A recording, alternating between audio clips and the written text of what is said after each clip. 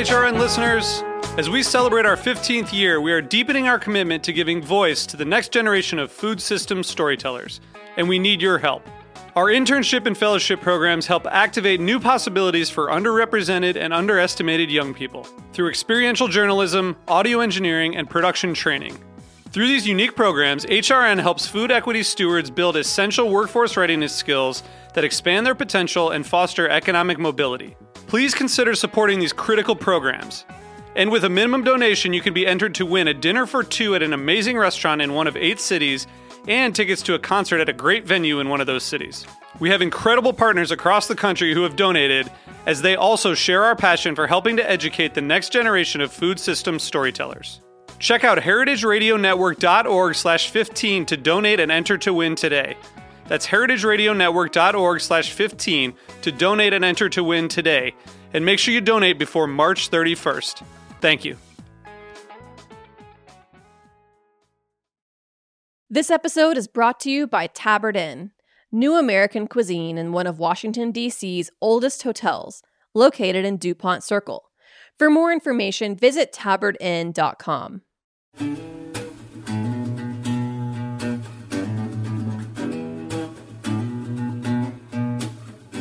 Welcome to Pizza Quest. I'm Peter Reinhardt, a man on a never-ending search for the perfect pizza.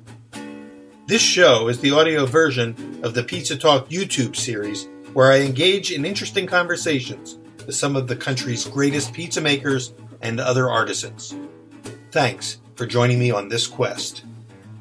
Today we have John Gudikants from Athens, Ohio, Avalanche Pizza, but well known beyond that as a world champion pizza maker, as a contributor to Pizza Today magazine. You're everywhere. You're what I say, ubiquitous, because at the Pizza Expos, you're a host, you're a MC, you're a competitor, you're everything, and also extremely creative. And I love your site. What is it? The Pizza Goon is your blog. And why don't you tell us a little bit about how that came about, and maybe for those people who don't know you, because a lot of our viewers are not people who get to go to Pizza Expo, tell us a little bit about your journey, into the pizza world and how you became the Pizza Goon. Well, thank you. Flattery will get you everywhere, Peter. I'm really honored to be on your show. I've read all your books, and I continue to read them. Well, thank you. But we're honored to have you here. Let's see what Peter did. Oh, okay. Yeah, I'm going to do that. But I started out actually in the fine dining area. I was a dishwasher in an Italian place at 14 years old. And I really keep going back to that. It was Bimbo's Italian restaurant. There's 3 brothers. They're from Lecce. And Bimbo was my hero. Tall guy, slick back hair. The head dishwasher was an old guy who smoked a cigar. No air conditioning, 104 degrees, and I had my 3-compartment sink, and I would do dishes in it. And it amazed me because it looked like lobster bisque, but these dishes would come out sparkling, and because I'd never changed the water. But the head dishwasher's name was Mouse, and he called me Weasel. He had a name for everybody, and it was quite a trip. Anyway, Bimbo really, he was stern and strict, but he used to, one thing in particular, he used to bring the tomatoes over to the sink. He made me clean the sink out. He'd come with a colander, and he would take his time, almost meditatively.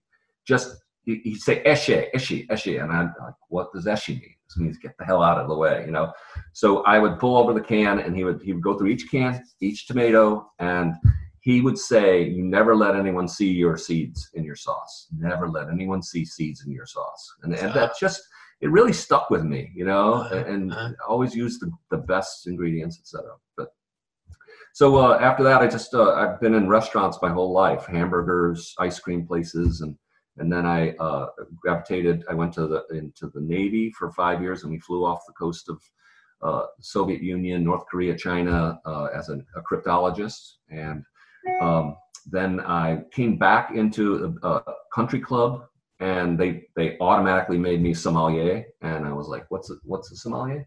And they just showed me the wine cellar, this dank, dark wine cellar. All the labels were off the bottles. I didn't know what the hell it was.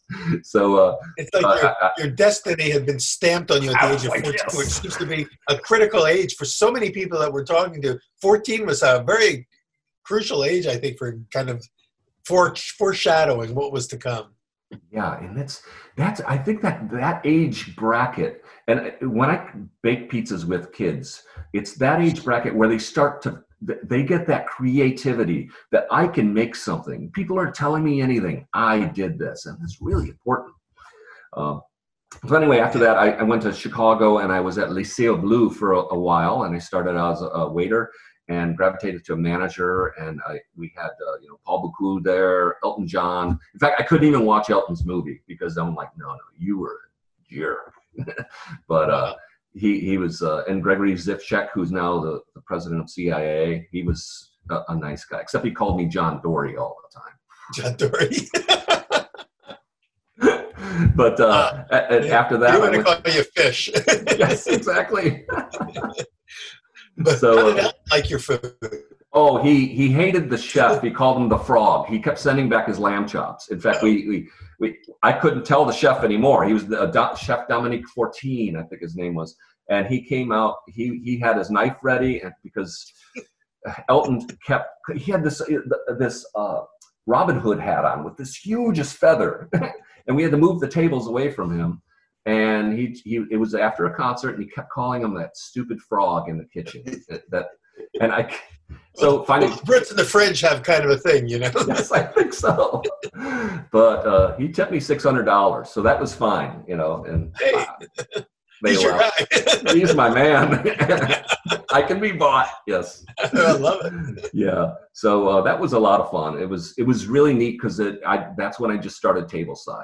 And, it's just, I had a guy named Gaetano Fugazzato, Sicilian, looked like Richard Gere, and he taught me how to do everything. He said, his motto was, no dog barks at a rich man. And to this day, there are so many facets of that saying. Like a rich man he'd be driving down, he wouldn't be walking down the road, stuff like that. But his premise was, if you're going to do something in front of someone, make it look good, make it look like you meant to. Even if you're going to steal from someone, look them in the eye while you're picking their pocket, And this guy, he'd sit there and he'd do a shot of Louis XIII with a packed house and I was his front waiter, and I'm just like, Gaetano, come on, we got to, I got to do this mushroom thing over at the table over here. And he's like, don't. And so that was a lot of fun. And then I gravitated to Entre Nous restaurant, which is at the Fairmont Hotels, and Richard Swig. I don't know if you remember him. Just beautiful. Richard, his whole thing was keeping the guests in the hotel. So he had these outlets. I remember one of them was crazy. We went in this San Francisco, the Tonga Room. And I thought, oh, this is going to be so cheesy. But it was a good cheese, man. You were at the Fairmont in San Francisco, John. You were in the one in San Francisco, the Fairmont. Yeah, we visited there. I was the one in Chicago. Oh, so okay. But yeah, they had a big pool in the middle, and every half an hour, the band would come out on a raft, and it would rain, and you're under these Polynesian little huts eating, and it was just hilarious. It was so, and all these old people were doing the snake dance, dun dun dun dun dun. It just brought you back to the 30s or 40s, but. Those are the days that Trader Vic's was one of the big, Polynesian kind of restaurants too. I remember that, with the big drinks with the, pineapple. So you really, a lot of your culinary roots are in the Chicago area before you moved into Ohio. Mm-hmm. Yeah, and a lot of tableside service, just from flambés to smoked salmon and Caesar salads. I'd get weeded with, I have to do 20 Caesar salads at 3 different tables, and they'd bring me out all the lettuce in a giant tablecloth. I just try and make my way through that. But and then I went to I moved to. I have to have your Caesar salad one of these days, because that's still my favorite food of all time is Caesar salad made tableside. Oh, yes. I can never get enough of it when it's done well. Absolutely. And in fact, I still train guys here. They cut off the stems. I'm like, do you know there's restaurants that only serve the stems of romaine? You know that, right? And wow, why would they do that? But then so all these little nuggets that you picked up over the years, no seeds in the sauce, look them in the eye, whatever the other, all those little romaine stems, and then save the stems. That's it. Yeah. So then I moved to another restaurant they had in the same hotel, a really, really high volume La Primavera. And that's where I met my best friend, Giovanni De Nigris. And he's in Chicago now, Trattoria Trullo. And wonderful guy. And it was just beautiful time. It was really, really intense though. We 500-600 covers a night. And the Bulls were winning at that time too. So we would get the losing teams. We would host the team that was playing the Bulls, and they would come in late at night, and they would just be ticked off. But I tried to take care of them as best I could. And one of the best celebs I've ever brought into my restaurant and my staff waiting on is Shaquille O'Neal. He was the most gracious guy. He would eat 4 to 5 bowls of fettuccine Alfredo and just sit there, and he would sign every autograph, the whole restaurant. And then he'd buy the restaurant. He'd like, John, I'll take care of all of the desserts. I'm like, no, I've got 5 tables waiting in the bar. No. Well, but, no wonder everybody loves Shaq. I mean, he is the big teddy bear of a guy. And really you're lucky that you got to meet him while he was still playing. That's it. Cool. But I was like, we were watching Goodfellas once, and that scene in Goodfellas where they're bringing a table and put it in front. That's me. My wife goes, "That's you." That was because she was a singing. We had singing waiters and waitresses there, real opera singers. So that's where I met my wife. Yeah, I hired my wife. Wow. I was just a scumbag. I was asked. I was interviewed. I'm like doing my tuxedo. I'm like, so you're an opera singer? And she's like, yes. Wow. And I'm like, so to get to work, is there you have a car or a significant other with a car? Or this does sound like a scene out of the Goodfellas. So the piano was the big thing, the big draw in the middle of the room, and I would bring my bussers out, 5 of them, and I would roll an 8-top that, if you got duped really well, the guy knows you, doctor or whatever, and you roll it out. I would have them sing on the other side of the room, so everyone's like this, doing some beautiful, just gorgeous singing, and I would come through the back and set this table up, and people would go back to eating after the song, and they're like, was that table there? Just like on Goodfellas, where you go in front. Yes. Yeah, that's it.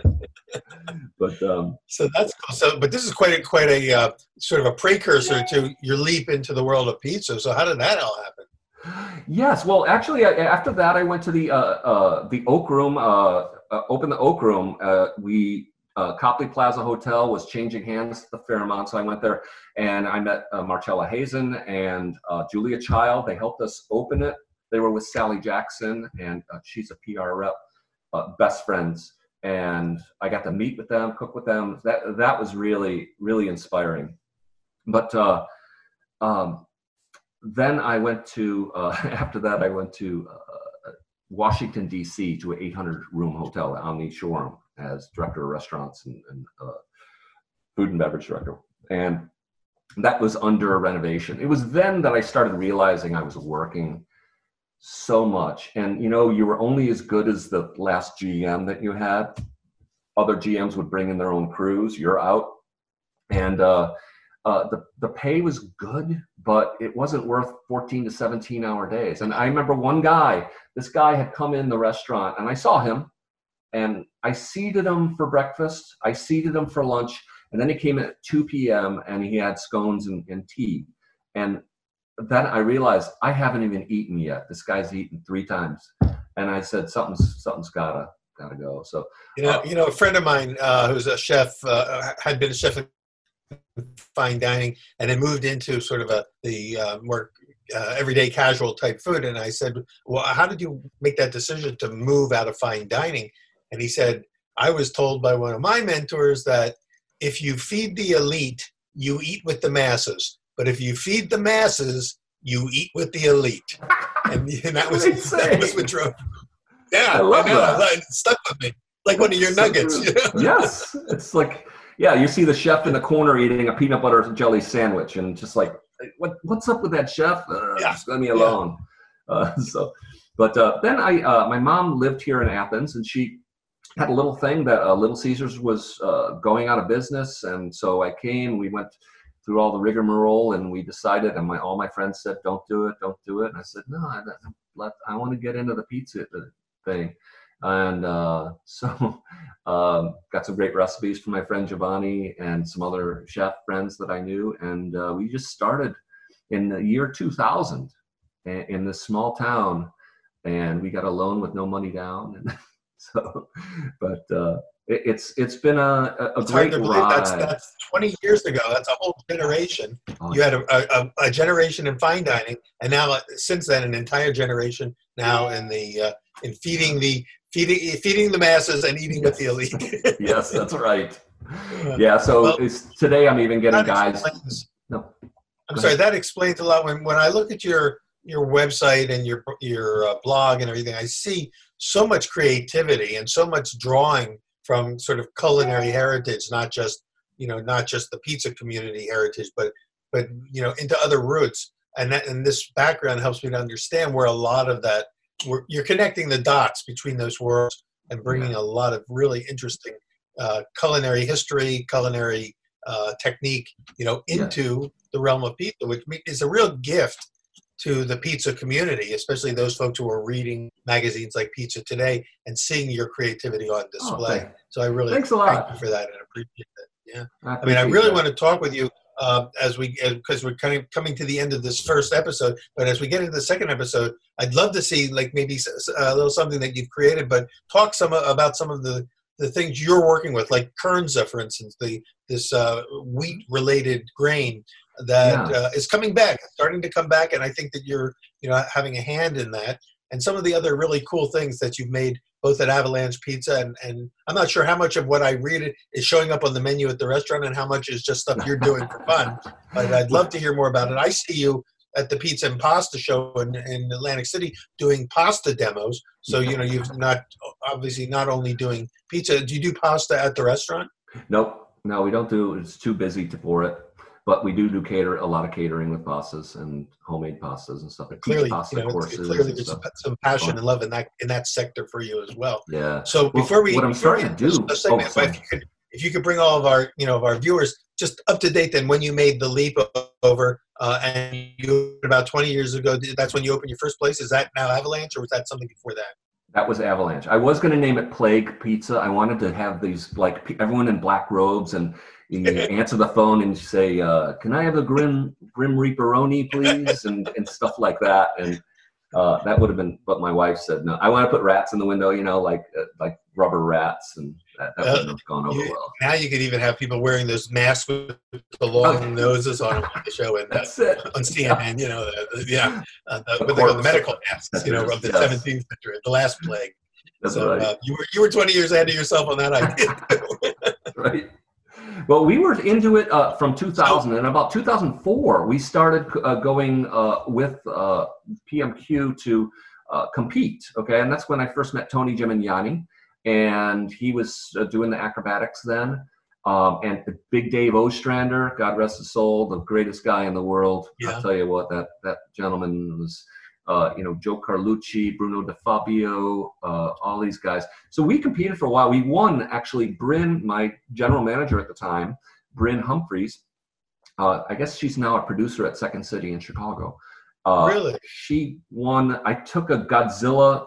We did our Godzilla pizza. So we did a workup on it. We did rings of the spinach and then a feta, and then in the middle had some sun-dried tomatoes. Beautiful pizza. So Bryn got dressed up in... This is when you, the World Pizza, this is when you did a show. Like Sean Browser was there and he got dressed up as Rocky.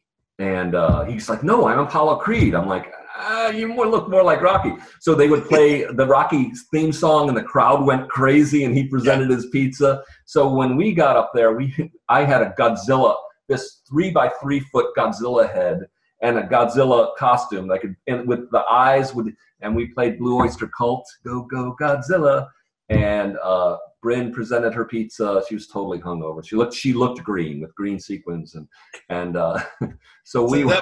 That was your entrance music. Was the Godzilla theme. That's right, and it was so much fun, and she won. So we won that year, and then I kept competing in Italy almost every year, and it got it changed. I went to the World Pizza Champions, and it ended up being just me, Bruno DeFabio, and Tony, and that was really really fun. Justin Wadstein, oh my gosh. I gotta say this. Justin is like the best of the best pizza people I've ever met in my life. You know, he called me back. He was doing acrobatics, and I'd seen him I'd seen him do a chair over his head and freak people up. And he's like, John, out back in the alley. And I'm like, what? And he had this board, and he was nailing this beautiful 400 thread count towel to it. And he had a diesel fuel. And I'm like, what are you doing, Justin? He's like, this is my act. I'm going to make an inverted tornado. And I'm like, you're going to burn the place down. And so I helped him, and me and Joe Carlucci, and we lit it up. And it was a huge board too. It was about 2.5 by 2.5. And he just kept going. And Heinz Beck, the chef, was right there the fire department was there too, the fire chief. And sure enough, that thing turned into an inverted tornado of fire, and I'll never forget that. I wish we had video of that. Oh my God! Were you also competing in the acrobatic side, or were you doing more of the? No, I was too old. Just did the pizzas. I did all of the things in 2006. I think I got the highest score in Napoletana. And even though I had a hole in my pizza, but you know what? The mozzarella saved me. It just, I put it on the plate. I'm like, hole. And then the mozzarella just went right over the hole. And I'm like, score. Right. Because it was beautiful. Where is Justin these days? Is he still in the game? Yes, he's got a really great place out in California, and he's making pizza, some beautiful pies now. And well, when we come back, I want to find out a little bit more about sort of first the origin of the name Avalanche Pizza for you guys, which I'm sure there's a little story there, and talk a little bit about some of the forward-thinking things that you're doing, the things you're thinking about in terms of the future of pizza, and take a look at maybe something that you've made as well. Stick around for more Pizza Quest after a word from our sponsor. This episode is brought to you by Tabard Inn. Tabard Inn, Washington, D.C.'s quintessential hotel, is located on a quiet, tree-lined street just 5 blocks from the White House. Vibrant yet unassuming, the Tabard is comprised of 35 sleeping rooms, each unique in character and design. Feast on an eclectic American cuisine in their acclaimed restaurant, or enjoy a cocktail served on the beautiful patio, which has ample room for social distancing. Travelers from around the world find the Tabard the only place to stay when taking their travels to Washington. For more information, visit tabardinn.com.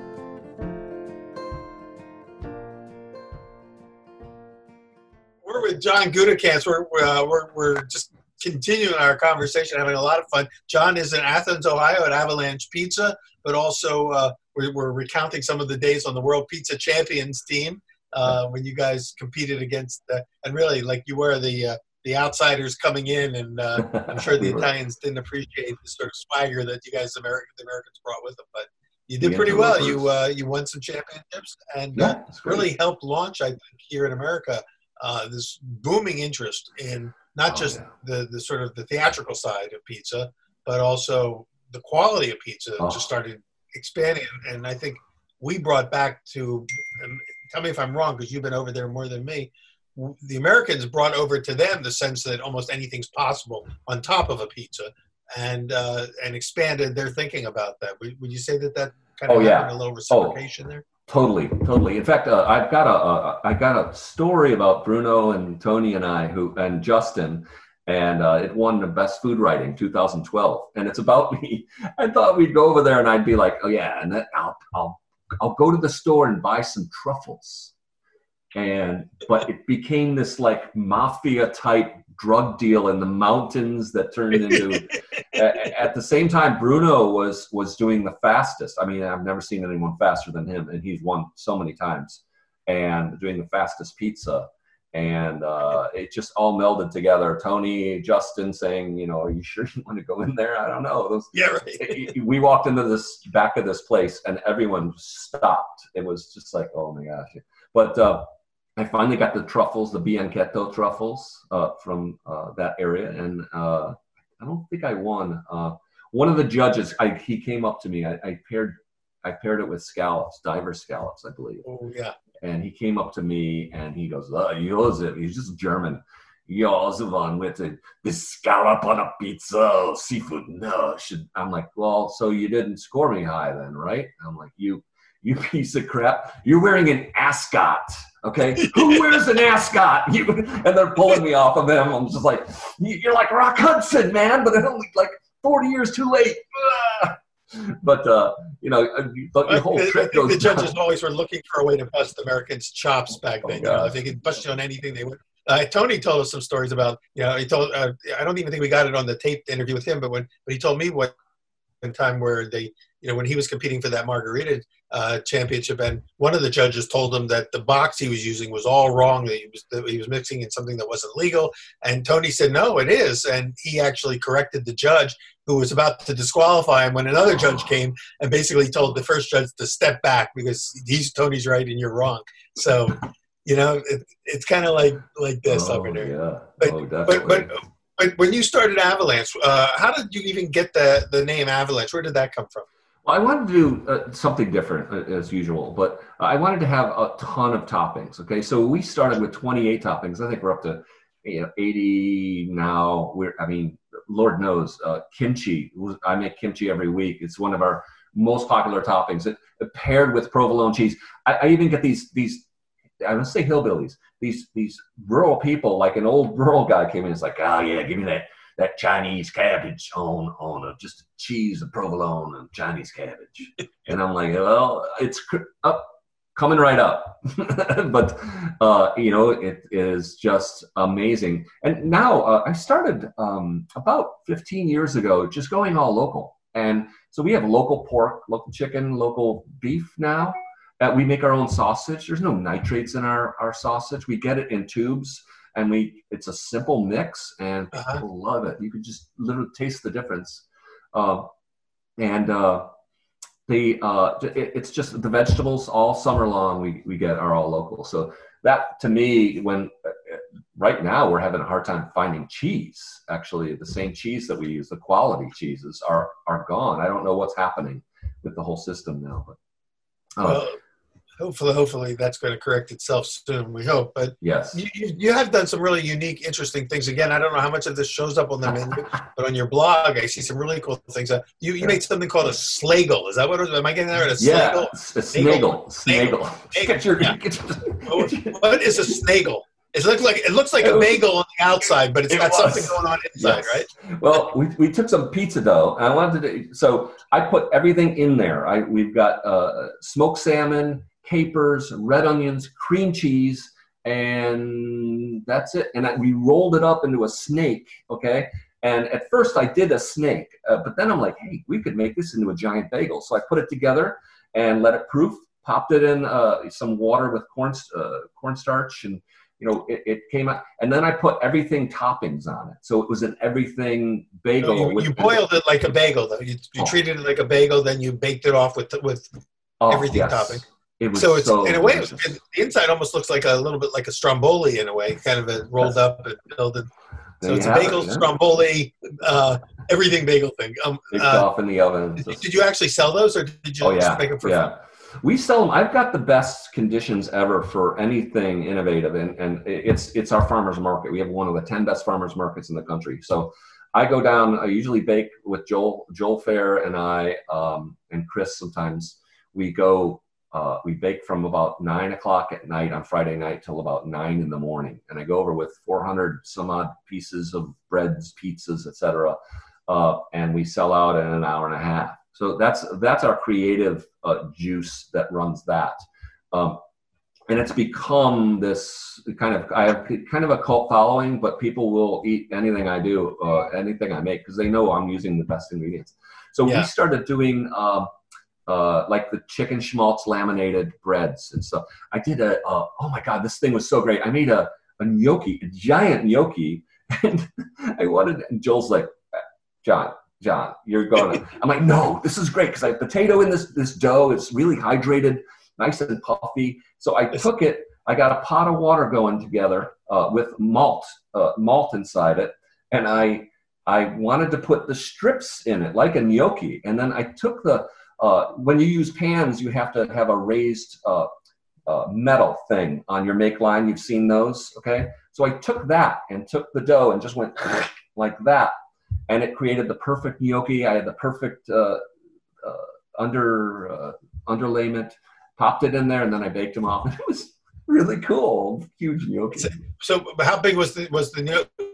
Was it still a giant gnocchi when it came out? Yes, it was giant. It was airy, and it was a Godzilla gnocchi. Yeah, it was. And because I boiled it, it didn't lose its form, which sometimes is tough to do when you're trying to make something. Like, I've been trying to mimic pastas, and it's a little tough. I did one here. It's a kresh which is I don't know if you can see that. It's a pasta type that David Marcelli and Buca, restaurant Buca, I believe he works for. He does all their pastas. So this was on what is that with the old pasta grannies? Okay, they make this, and it's usually made with leftover polenta, and it's formed into a triangle. Oh, here, I've got this. So I'll show you this. So it's formed into a triangle like this. It's made with leftover polenta. You take the middles and bring them together like that, okay? So, and then you go under. Is the polenta in the dough? Is it a dough made with polenta? Yes. No, this doesn't. But the pasta usually has polenta in the dough. I couldn't manipulate it that well. So, and then you bring this over, and you make sure you have a lot of flour there. And I par bake this, and this kind of puffs up like that. And then I'll bring it up, and then I add the cheese to it. And I have these duck lardo meatballs that I pop on top of that. And it just pops up just like you would get from David's restaurant pasta. So it's a beautiful little handheld, yes. Almost a sandwichy. Got everything. Yeah. So very cool. But I love doing those things and just trying to, it's mostly out of boredom, but I get people saying, God, how many drugs did you do in the 70s? But what are you talking about? I mean, as soon as you tell them you can't remember, then they know that you were there. That's right. But you're also, you've mentioned sort of, again, moving like the whole farm to table movement. You're using local as much as possible. But what about some of these heirloom grains that you're incorporating now into your work? Yes, really excited. What specifically are the ones that? Well, we're getting some, local mill has red fife every now and then. That's really cool. But the biggest one that we've started on and is Kernza. And you can see this is Kernza. Kernza is a perennial wheatgrass, okay? And roots go, Wes Jackson at the Land Institute, he's the greatest guy ever. His big forte is we are ruining our whole world with this constant plowing, the dust, the fertilizer, everything we use. So perennials are really big. And one of these roots go down about 10 to 15 feet. They hold nitrogen in the soil, and it's a really tall plant. Yeah. But and it's tough because of we've started making stuff with it. They made beer with it. I went to a symposium, and they were only using 20% Kernza. They're using some of it. Now we do a very thin crust pizza. This is beautiful. And I don't know, you guys out there who have ever done dough, and this is just with a Gruyere on here, because Kernza has this cool crunch. It has more protein in it, but less gluten than flour. So, and it has a lot of bran in it too. So it makes it a little tough to. So it's a whole grain that you're using there, the whole grain Kernza. And is that 100% Kernza, the one you're holding up right now? No, this is 50% Kernza and 50% Manitoba wheat, which is all Trumps. But the problem with this is 20% hydration. And if you've ever done 20%, tried to knead 20, you'll look like Popeye. And you do that a few times a week. And because why? It doesn't hold water? Is that the reason? Oh, it doesn't. Yeah. But time is everything. So this is, it's like almost like a really dry pasta when you get it out. So we have to use the sheeter, and we waste a lot too, because we have to cut it into the perfect circle. But man, at 600 degrees, that crisp, look at that. It's just, wow, just gorgeous. And a very distinctive flavor, a flavor that's different from wheat, even though it's in the wheat family. Yeah, it's got a neat back end. It's almost minty, like shiso. You ever have shiso in Japan? I ate a lot of shiso, and it's a cool thing. But the problem was General Mills. Okay, General Mills owns Cascadian Farms. They're one of the biggest organic companies in the world. So they bought I don't know how many million acres of Kernza because they freaked out. Kernza makes the best puffed wheat berries. They're a lot smaller than wheat, but the taste is so beautiful that they flipped out and they bought all this Kernza. So I couldn't get any on the market from the organic. They're using it. They're hoarding it all for their own products. So they're like using it in puff wheat cereals and things like that. Yes. Oh, that's very interesting. Because I know that Kernza is one of those things that's about to tip over. You heard it here first if you haven't heard it already. And I also want to just step back one point and give a shout out to Wes Jackson, who's really one of the heroes of the environmental movement. I've been tracking Wes for about 40 years since he first started publishing. He's been so instrumental in saving seeds and saving the environment, saving the land. So anybody who's interested in the environment, you should be looking him up. And where did you say that he is now? He's at the Land Institute in Kansas. And and there's stories. He would just take 2 6-foot tables and put them down when he would talk to farmers, and put a black tablecloth. And he actually grew Kernza in a tube. Actually, it kept growing, and then he put formaldehyde on it and washed it off. And he would throw the Kernza down and show these farmers that the roots, how far the roots went, and instantly they knew that. This plant has roots. So it goes about, I've been working with OSU Worcester, a professor up there, and he is an amazing guy. And he's got me the flower. So it's been fun. Well, on your Pizza Goon blog, there's a picture of you showing the root of the Kernza next to or behind you, standard wheat roots that only go down about a fraction of the length into the soil. So basically, the Kernza is perennial. They don't have to keep reseeding it. It just replenishes itself. So what's the downside? There's no downside. Not really. Except it doesn't make gluten. It makes it's high protein, but not gluten protein. Is that correct? Yes. Mm-hmm. Yeah. So it's just a matter of figuring out all the different ways you can use it, and you're already starting to do that and doing a flatbread with it. Are you using it in anything else? I'm incorporating it with breads now, since we've got another load. So I did some. Actually, I did what is it? Something head. Star Trek head. It was very weird. I added maple syrup. So these farmers give me all sorts of stuff that I have to use. So one farmer gave me fermented maple syrup. Klingon head. I did a Klingon head mega batard this weekend. So it was sweet, and it's Kernza, and I cut 2 holes in the end of the batard and cut this, and it looks like a Klingon's forehead. So it was fun, but it was 100% semolina underneath. So it's savory semolina, and you've got the sweet Klingon on top, and that was fun.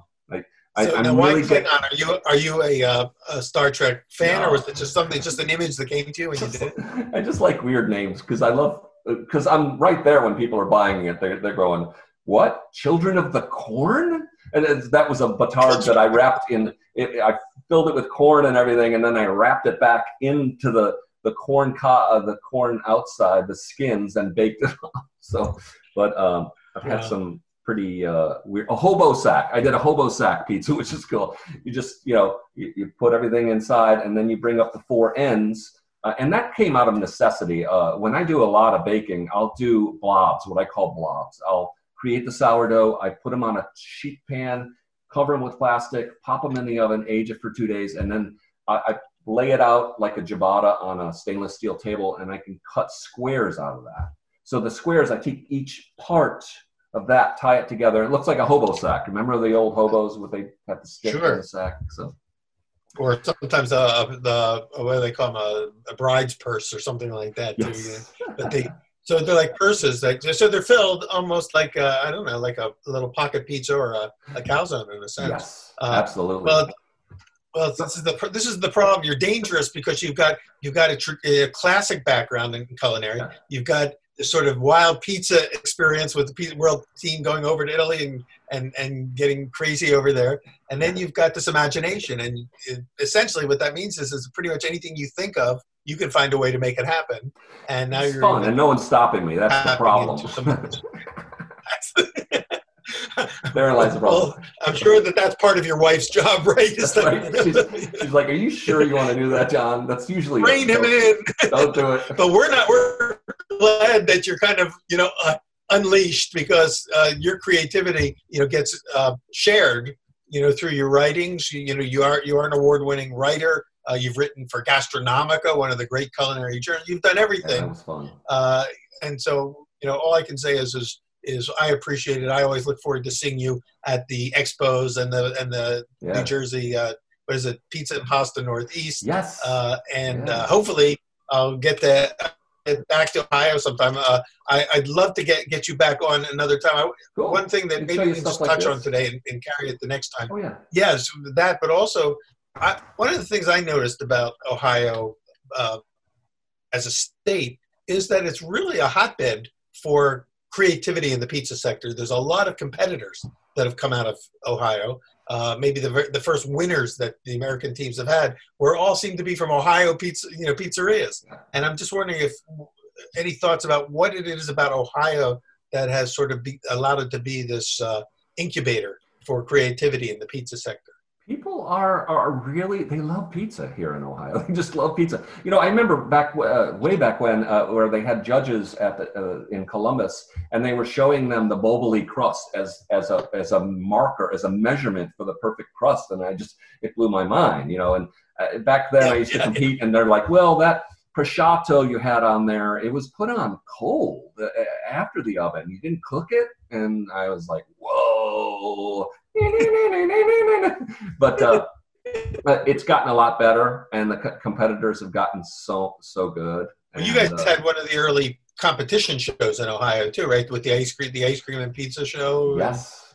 So and the Napex and stuff. But now I'm just open to anything, and that's what I love about emceeing at the Pizza Expo. It is such a great competition now, and I learned so much. And it's those little things. These judges, like Domenica Crolla, he knows so much stuff that you can't get anything over on him.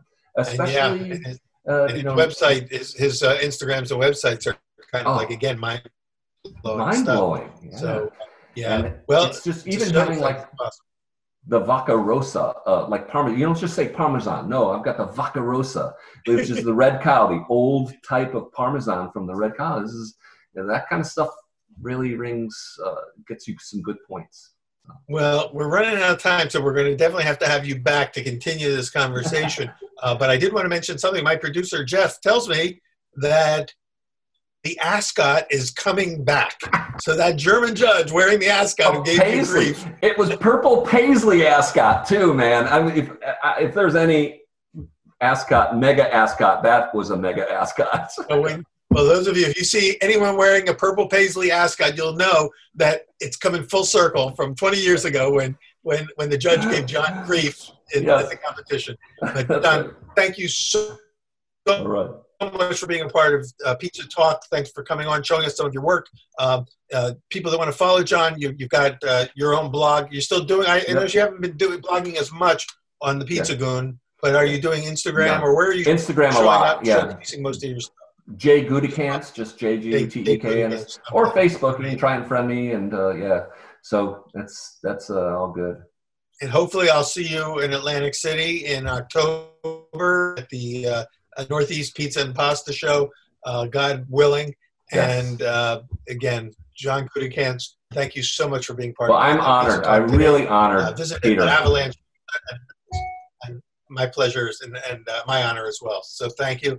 And thank you all for joining us. We'll see you at the next episode of Pizza Talk. Thanks. Thanks.